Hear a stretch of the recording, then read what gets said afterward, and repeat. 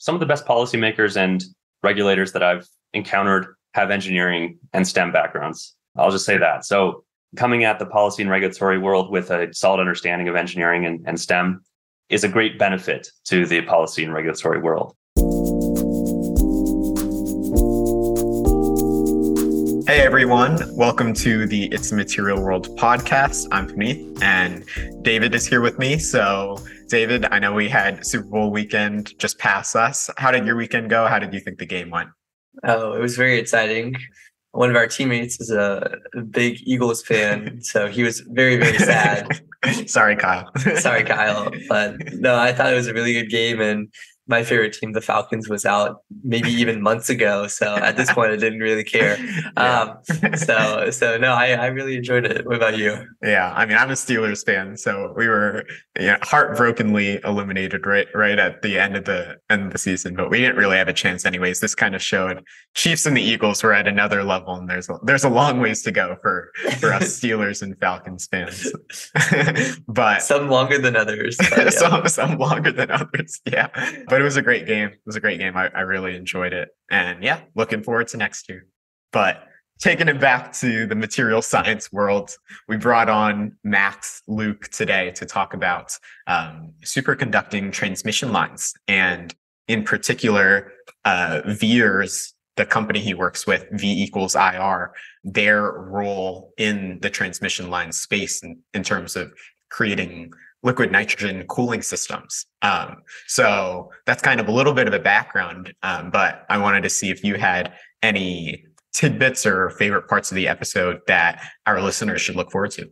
Yeah, I know that I'm very invested in energy storage. And so to electrify or make a green electric grid, it will take a combination of different technologies. So I thought it was very interesting to hear about how we could also take a look at the solution. So for example, for solar energy, you would have to usually have battery packs that would hold it on site, but that requires a lot of cost and a lot of maintenance for each individual site.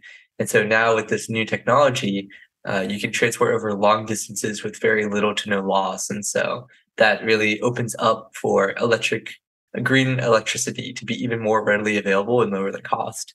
And so I thought it was just very interesting how it's not going to replace energy storage, but augmenting the technology to be the most efficient is the best result. And so I thought it was very interesting to hear about how other fields in the area are working to basically improve themselves. Yeah, for sure. And it was crazy kind of just to hear the numbers when we asked for it, 5x, 10x compared to the legacy transmission lines.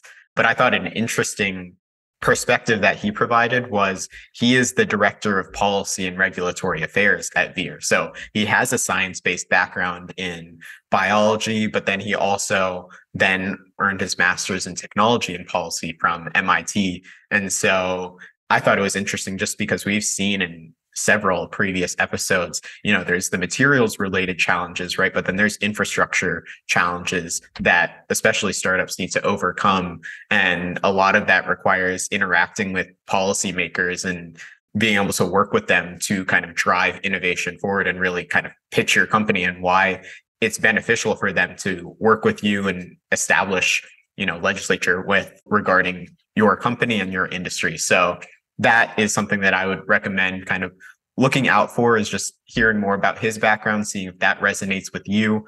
He has certain skill sets that enable him to be, a great director from this perspective. So yeah, anything else that our listeners should keep an eye out for? No, I think that he gives a good insight into what it kind of takes to change such an old and institutionalized network.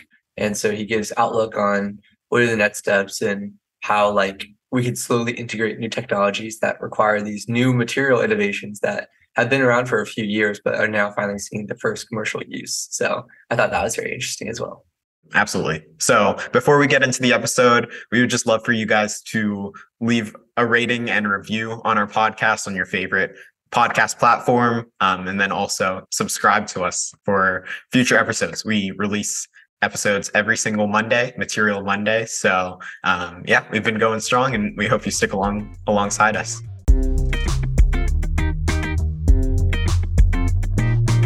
Hello, everyone. For today's episode, we're thrilled to welcome Max Luke, Director of Policy and Regulatory Affairs at VIIR, a company focused on developing superconducting transmission power lines. After earning his bachelor's of both biology and economics from McGill University, Max earned his master's in technology and policy from MIT, specializing in the economics and regulations of the electric industry.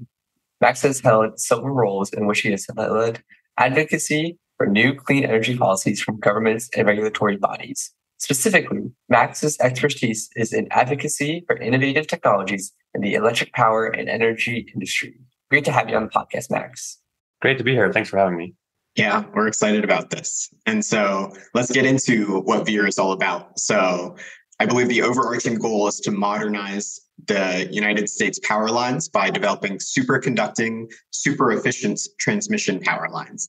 Can you briefly describe how VIIR's technology is different than what we have currently, like from the traditional transmission lines perspective? Study after study sort of demonstrate that we need a great deal more electric transmission capacity, not just in the United States, but also globally, to achieve greenhouse gas emission reduction and energy access objectives around the world. One of the big hurdles associated with transmission development is finding the land associated to build that new transmission line. So I'm going to use the shorthand siting and permitting for that process by which you find that land and to build a new transmission line. So the real innovation with VIIR is that we can deliver 5 to 10 times the amount of power of relative to a conventional transmission line at a given voltage level.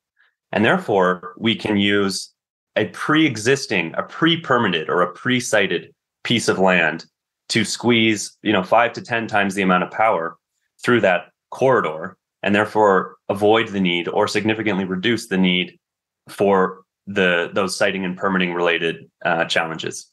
You told us kind of before the podcast started what VIIR actually stood for. And so I was just wondering, V equals IR, right? How does that law kind of come into play? And plus the materials perspective, because it's a material science podcast, how does all of that factor into kind of developing these more efficient, superconducting power lines? Right. So the company, we're called VIIR, VEIR, and V equals IR is Ohm's law. And this is the relationship between voltage, current, and resistance. So what VIIR is doing with superconducting lines is that our lines have negligible resistive losses. So this is a big deal. This is in contrast to conventional copper and aluminum-based transmission lines. As you squeeze more voltage through those lines, the resistive losses associated with the flow through those lines increases. And it doesn't just increase linearly, it increases the square function. And so we use a class of materials called superconducting materials, which have been around since actually the 1980s. And in recent years, the material scientists have developed a class of superconductors called high temperature superconductors, which are sort of the best in class. The reason they're called high temperature superconductors is because you don't need to cool them down as much as previous generations of superconductors. So in order for a superconductor to be a superconductor, you have to get it down to below a certain critical temperature. So this latest class of superconductors, high temperature superconductors, you only have to get it down to 79 or so Kelvin. So this is still very, very cold, right? However, it's warmer than the previous generation of superconductors, where you had to get them down to in the tens Kelvin range. And the only way you can get to sort of 10 Kelvin is by using, for example, liquid helium. With this new class of relatively high temperature superconductors, you can now use liquid nitrogen, which has a boiling point of around 79 Kelvin. And the reason that's such a breakthrough is because nitrogen is extremely plentiful. 78% of our atmosphere is composed of nitrogen. Nitrogen is produced en masse in several industries, including the food processing industries, the medical sciences industries, the oil and gas industries. So there's already a robust supply chain for the production and shipment and transportation of liquid nitrogen. So we're going to be piggybacking on that existing supply chain to cool our lines. I guess we'll get more into it, but I guess could you briefly describe how you're able to disperse liquid nitrogen throughout your lines over like long periods of distance, or how does that process work? Absolutely. I should have mentioned previously, our innovation is not in the materials itself. So we're taking these high temperature superconductors, which have existed for a while now. We're taking those, there's a growing supply chain associated with the production of those. Our innovation is really on the cooling system. And this relates to your question, David, because previous iterations of superconducting transmission lines, they use really complex and expensive cooling systems. So they use essentially large mechanical cooling systems in a closed loop of liquid nitrogen to flow cooled liquid nitrogen through the system. And this really hinders the ability for those earlier generations to travel long distances because you need basically house-sized refrigerators every few kilometers along the length of the line. And if you know anything about the electric utility industry, that poses a significant reliability challenge that is, frankly, unacceptable to the industry. So our innovation is on the cooling system. We greatly simplify the cooling system, which enables us to go long distance, much longer distances than the previous generations of superconducting transmission lines. So what we do is we inject liquid nitrogen at a certain point along the length of the line. The liquid nitrogen flows along the length of the line and it heats up incrementally along the length of the line, maybe going from 79 Kelvin up to 81 Kelvin sort of thing. Once it hits sort of that higher temperature, it passes through a relatively small heat exchange unit, and some liquid nitrogen is evaporated into the atmosphere. That process, that phase change from liquid nitrogen in the line to gaseous nitrogen in the atmosphere is an endothermic process that recools the liquid nitrogen that's flowing along the length of the line. And so the liquid nitrogen is back down at 79 Kelvin or where it needs to be, and then it flows for another kilometer or so until it needs to go through that process again. This, which we call an evaporative cooling technique, is our innovation, and it's much simpler than the previous iterations. And it allows us to go very long distances before you have to top up the line with additional liquid nitrogen. So probably about 100 kilometers or so between those topping up of liquid nitrogen. And moreover, we use a lot less liquid nitrogen than previous generations of superconducting transmission lines. And therefore, for the first time, we can take the lines overhead. So previous versions have all been underground or sitting on the ground because they're so heavy, because they use a lot of liquid nitrogen. We're not constrained by that anymore because of our innovation in the cooling system. So we can now go overhead as well as long distance. What advantages does it provide to have like overhead transmission lines versus underground or on the ground? The benefits are mostly economic. So if you look at the transmission market globally, the vast majority of transmission today is overhead. The main reason for that, well, there are a few reasons, but the main reason is that it's much more expensive to build transmission underground. So you can think about why. You have to dig up a trench and put a line in. And that trenching process, depending on the substrate and what surfaces you're digging into, can just be very, very expensive. Undergrounding can also be much more disruptive to the communities in which you're building the line. So for those reasons, a good rule of thumb is that an underground line is going to cost you 4x as much as an overhead line. So going to your liquid nitrogen evaporative solution, is this a passive system or does this require power itself? Yes, we designed it from the get-go to be a passive system. So there are no electronics in those heat exchange units that I referred to. There's a float valve and a heat exchange coil, totally passive system that we anticipate will have a shelf life of 20 to 40 years without having to even think about it. And in fact, we know we need it to be that reliable over that amount of time because that's what the industry requires. Many transmission lines today have been in service for 50 years, 60 years or more. So these are long-lived assets, and we know we need to meet that standard. And so we explicitly designed it so that this is an entirely passive system with no electronics and relatively few moving parts. Well, that's very interesting. And I think we're going to dive more into the effect of that. But first, if we take a step back, it seems like in your role, you interface between VIIR and legislators. What does your job actually look like? Do you appear in front of Congress, have one-on-ones with senators, or what exactly does the interface with governmental bodies look like? There's a great deal of activity, particularly in the last couple of years, and particularly in the United States, with respect to transmission. So in November of 2021, President Biden signed into legislation the bipartisan infrastructure law, also known as the IIJA. And so that put into statute a good deal of funding for transmission infrastructure. And then shortly thereafter, in 2022, the Inflation Reduction Act was passed. And there too, there was some funding for transmission related activities. So, and then in the backdrop of all of that, there have been analytical study after analytical study that have come out saying we need at least 2 times the amount of transmission capacity, relative to the existing transmission capacity we have today in order to achieve these net zero emissions targets. So all that to say is that there's a great deal activity in the policy sphere and the public sphere now around transmission. So part of my job, what that entails is, yes, it's liaising with legislators, both at the federal level, but also at the state levels, to sort of educate them on Veer's technology, to explain what we're doing, and to explain that, and to reemphasize the need for additional transmission capacity in this country if we're to achieve greenhouse gas emissions reductions targets. So what does that liaison entail? What is your goal with reaching out to them? What can they provide to you? I know what value you're providing. How can they be of use to you and the industry as a whole? I'll give you one example. So the industry is very familiar with equating more voltage with more power.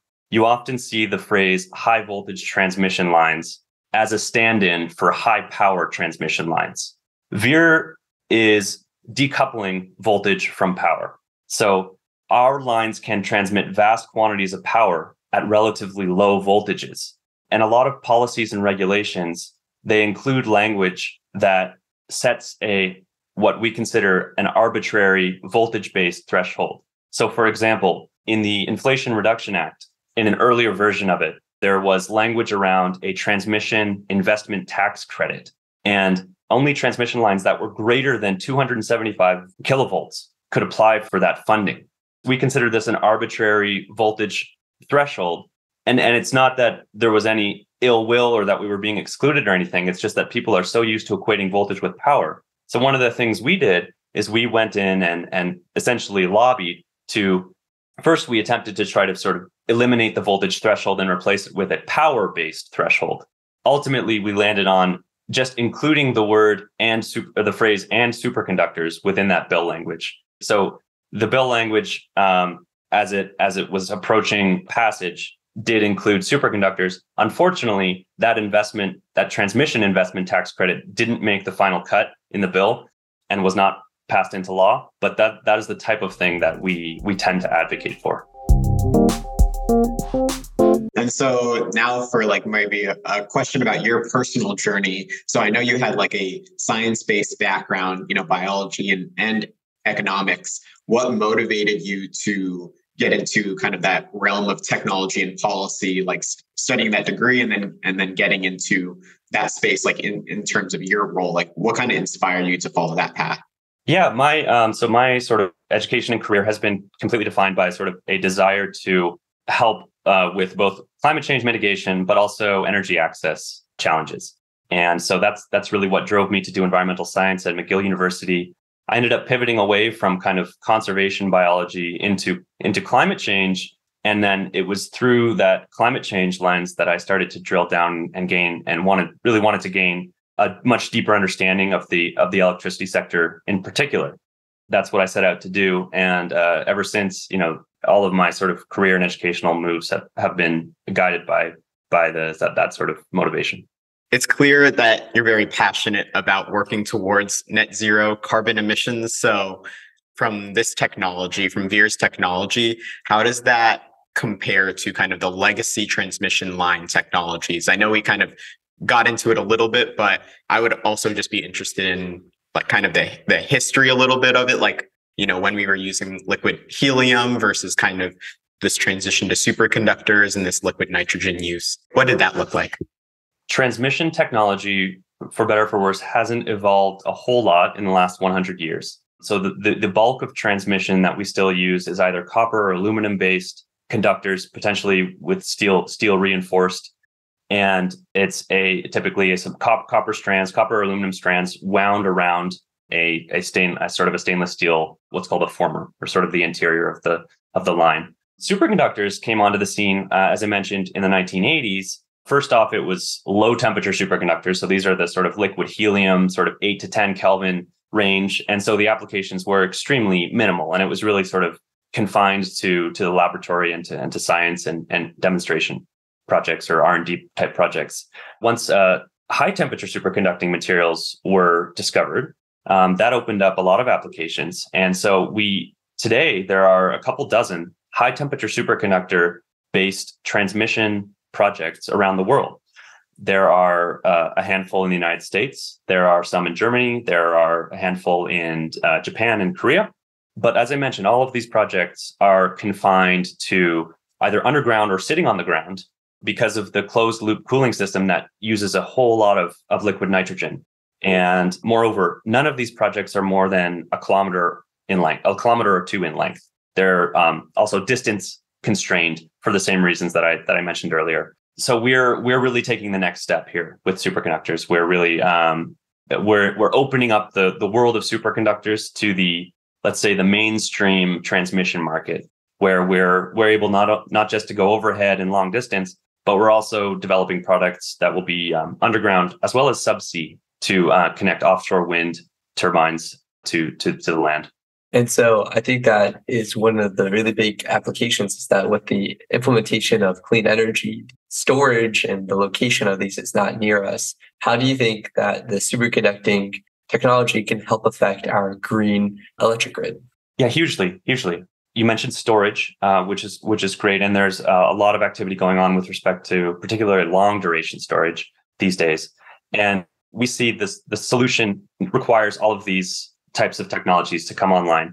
I did mention that there have been several analytical studies. One fairly high profile study that is cited frequently came out of Princeton. It's called the Net Zero America study. It concludes, just as several other studies conclude, that we need a great deal more transmission capacity to achieve net zero emissions targets. Those studies also conclude that we need a great deal more storage, long duration energy storage, as well as other things like hydrogen production, so that we can blend green hydrogen into liquid fuels to serve as a replacement, for example, sort of long distance transport sectors and the aviation sector, things where it's very difficult to stick a battery in a plane, although there's a lot of innovation happening there as well. So we see ourselves as a key part of the puzzle alongside several other types of technologies. And so one thing that I think is interesting is that the final product basically for the transmission industry is power, right? I times current times voltage. And so your approach to solve this is by reducing resistance, which would increase the amount of current you're able to go at lower voltages, if I am understanding correctly. Is that basically the agreed upon way of new innovations, or are other people taking different ways to address this transmission issue? That's a great question. And you did hit the nail on the head there. So by reducing resistive losses, we can get a lot more current to flow through our conductors, and therefore can get a lot more power to flow through our conductors. So that is one approach. There are other companies out there that are innovating around. They're not using superconductors, but they're using other types of materials that are attempting to do similar things, very similar things, fewer losses, higher currents, and higher power. There are also another set of companies called grid enhancing technologies. And these are companies that are trying to essentially enhance the existing copper or aluminum-based transmission lines. So I'll give you one example. There are companies that are using LiDAR and machine learning to actually get real-time analytics on a given transmission line, and then to use that to tell the system operator, okay, this line has X% more available capacity. And so to squeeze additional capacity out of our existing infrastructure. I would say that all of those companies, though, are all trying to do one thing in common, which is that we're all trying to get more capacity within either the existing transmission lines or the existing transmission corridors, because all of us, the whole industry, knows that it's only getting harder to build transmission. So, yeah. One final question I had was, so your solution is very beneficial cost-wise because you can do overhead, but with that causes some safety concerns. Is there any danger in having liquid-cooled nitrogen in the lines? Because I think the adage goes, current kills, but voltage hurts. And so now that we're putting even more capacity, even more current What are the safety concerns of this new transmission technology, and what are you guys doing to address them? Yeah, so safety is a number one priority of ours. We are designing all of our products to be as safe or safer as existing transmission lines. This is absolutely critical to us.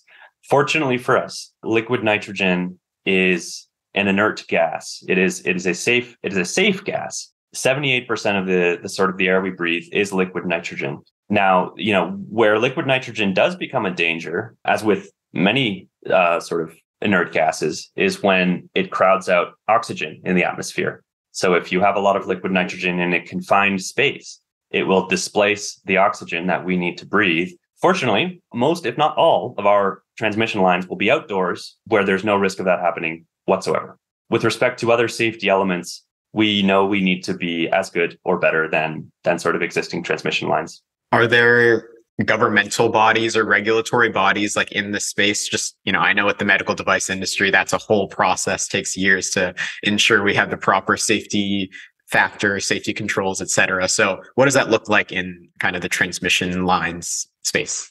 Absolutely. There are very robust and large standard setting organizations that we are just starting to sort of work with as we start to develop our products.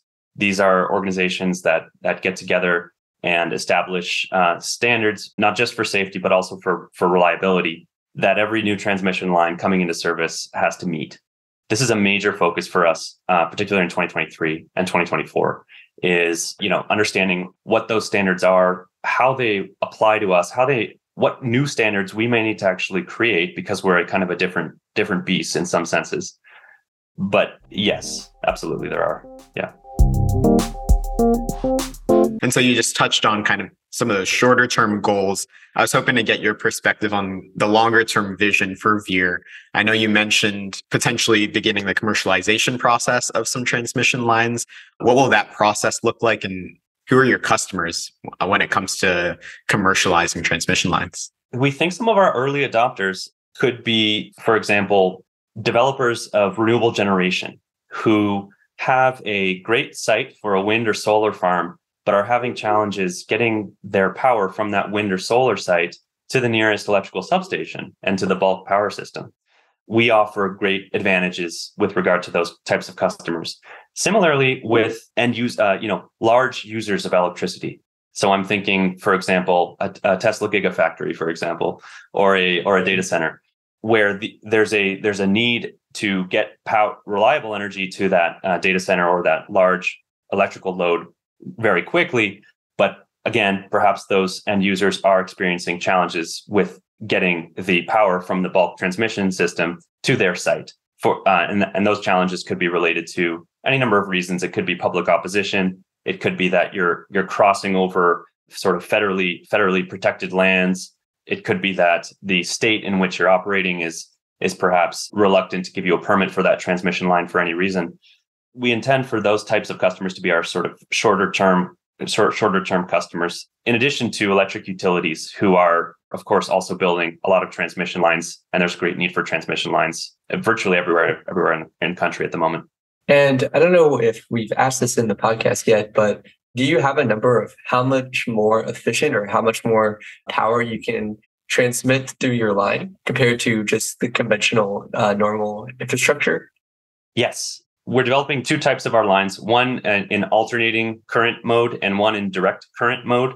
In alternating current mode, that's the harder challenge because we have magnetic losses and things like this. And so with our alternating current products, we anticipate being able to deliver up to five times the amount of energy as a conventional line.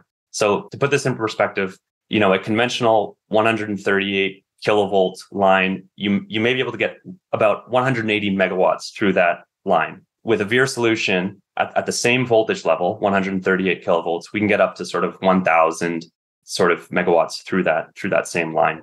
In DC mode, where we don't have to deal with those magnetic loss issues, really the sky is the limit. However, a reasonable estimate is that we can get up to sort of 10x the amount of power through a direct current line relative to a conventional line at a given voltage level. Yeah, that's awesome. I guess one question I had is that Veer is on the very cutting edge of technology, and you're reliant on this new brand of materials that has been invented and tested and seen, but hasn't really had a widespread use. How is that affecting your guys' roadmap when you're like trying to do something so new in the space? Yeah, that's a great question, and you're absolutely right. The sort of the global market for high temperature superconducting material has been very, very small. However, in recent years, like literally in the last 2 or 3 years, interestingly enough, the nuclear fusion community has been buying up huge quantities of high temperature superconducting materials for use in their fusion reactors. They wrap them around magnets. So that has actually sort of increased the global production of high temperature superconducting material significantly just in the last few years. And we've also seen price drops as a result of that. We're confident, if we've gone in and looked at sort of, we know the process by which you produce those high temperature superconducting materials. We're confident that there are no hard constraints that would prohibit the cost of those materials declining even further and production scaling even more at a global scale. And we anticipate that we and some other players will sort of pull along that industry with us. That's awesome. And then I wanted to take it back. You mentioned kind of alternating current and direct current. I know this is more of like a basic electricity question, but what applications is AC required versus DC required? Why did you create technologies for both essentially? We're starting with AC because for the same reason that we're starting with overhead, is that the majority of transmission lines today are part of a sort of meshed alternating current grids. The reason we have an alternating current transmission system is because back in the day when the transmission industry was evolving, we needed to move to alternating current in order to move power over larger distances. That's kind of flipped on its head now, in that direct current technologies have come a long way, and we now have the capability to move direct current, to move power through direct current lines over very large distances. So now there's a big push actually to develop long distance, high voltage direct current lines. So we're also developing products for that sort of potential market as well. We think we might have significant advantages there. The reason being that whenever you build a direct current transmission line, you need a converter station at both ends of the line to convert from direct current to alternating current, so that line can sort of interact with the existing surrounding alternating current transmission system. Because we're a lower voltage solution, we anticipate that the cost of those converter stations, which is normally exorbitant, will be reduced somewhat due to the fact that we're a lower voltage solution. Interesting. And so I know that most of our applications in our house are DC, direct current. Would it be possible for low enough current, because currently, right, you would have to have the converter like in your house or on the street. Is it possible just to send DC straight to our house now with this solution? You could, although the existing distribution network, the electricity distribution network that we're all surrounded by. So these are the low voltage networks that are owned by your local distribution company. For example, Pacific Gas and Electric, where you are, I think, David. Mm-hmm. Yeah. I don't know who's up. Maybe Alette, where you are. I'm not sure. Yeah. So those networks are all operated in AC, in an alternating current mode. And this has to do with this just historical path dependency that I mentioned earlier. There's no technical reason we couldn't do that. In fact, if we could sort of snap our fingers and redesign the grid from the ground up, that might be a much actually better solution. So I guess as the current infrastructure ages, do you expect to see that a lot of people will want to just maintain status quo, but insert your new technology? Or are we ever going to have a real redesign where we switch to this new type of format with the DC? Yeah. So we do see a lot of opportunity for redesign. We don't think it'll be wholesale top-down redesign, at least in the United States. It will be more piecemeal, incremental. But we are seeing a sort of a large, if you kind of look at I want to call it like the demographic curve of the age of transmission lines, we are seeing a large cluster of transmission lines that are reaching retirement age, that are going to be approaching soon. And so there will be a lot of opportunity, not just to replace those lines with existing capacity, but rather to replace those lines with additional capacity and potentially even sort of think about reconfiguring the topography of the existing network. So we do see a lot of opportunities in that space. You noted within the United States, right? And so that just led to kind of a natural question. Are you working with other countries as well at this time, or is that something for the future? Like, how does your role kind of evolve when it comes to interacting with governmental bodies outside of the US? Yes, so we are, and we're a global company, and nonetheless, we're a startup company, and we're resource constrained, and we're biased toward the U.S.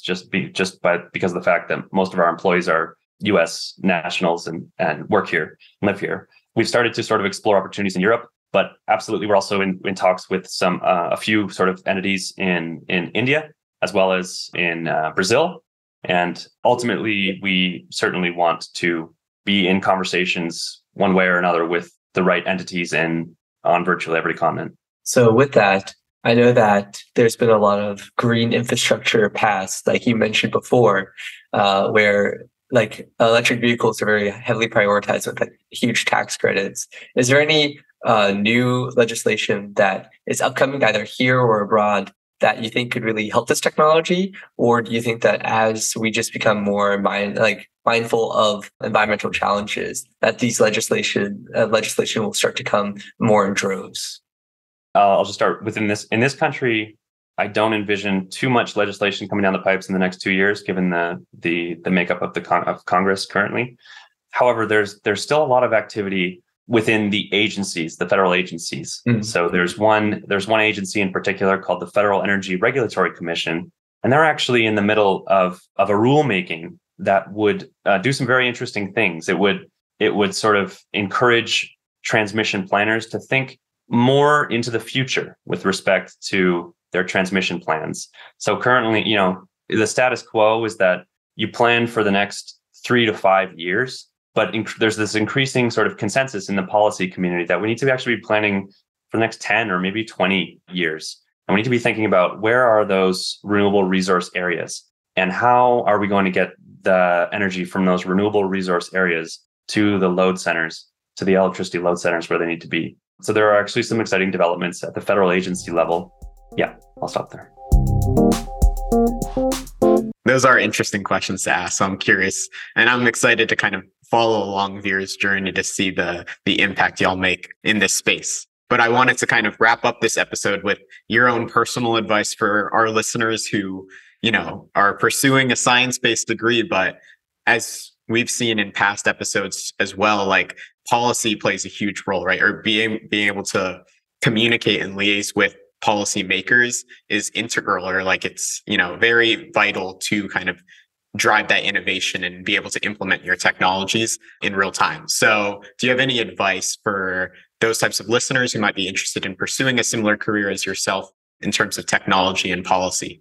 Absolutely. And so you said it well. Some of the best policymakers and regulators that I've encountered have engineering and STEM backgrounds. I'll just say that. So coming at the policy and regulatory world with a solid understanding of engineering and STEM is a great benefit to the policy and regulatory world. Also, Veer is hiring. We're scaling quickly. We're hiring like crazy. We've grown a lot and we're continuing to grow. So please feel free to reach out. And yeah. Awesome. Well, thank you so much, Max, for joining us today. It was an absolute pleasure. And I learned a lot about transmission lines. So I was not envisioning that going into this morning. Great. Yeah, it was great to be here. Thank you both for your time and for inviting me to be on the show. Absolutely.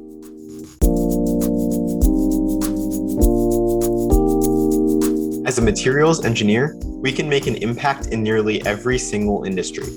But with that versatility comes a lot of options to choose from. So if you have no idea which position or industry is right for you, you're not alone. I've been there, done that. But just for a moment, imagine narrowing down your ideal role and company within the week. Imagine being able to secure your dream offer without having to apply to hundreds of job openings. Our online course, MSE Academy, includes video testimonials, resumes, interview prep, and mentorship from materials engineers who have been in your shoes. We also connect our members with companies and industry professionals in our expansive network to help accelerate your job search process as much as possible. To learn more and get started, simply click the link in the show notes below. And if you enroll within the next 24 hours, we'll add 3 bonus career-related resources. I hope to see you there.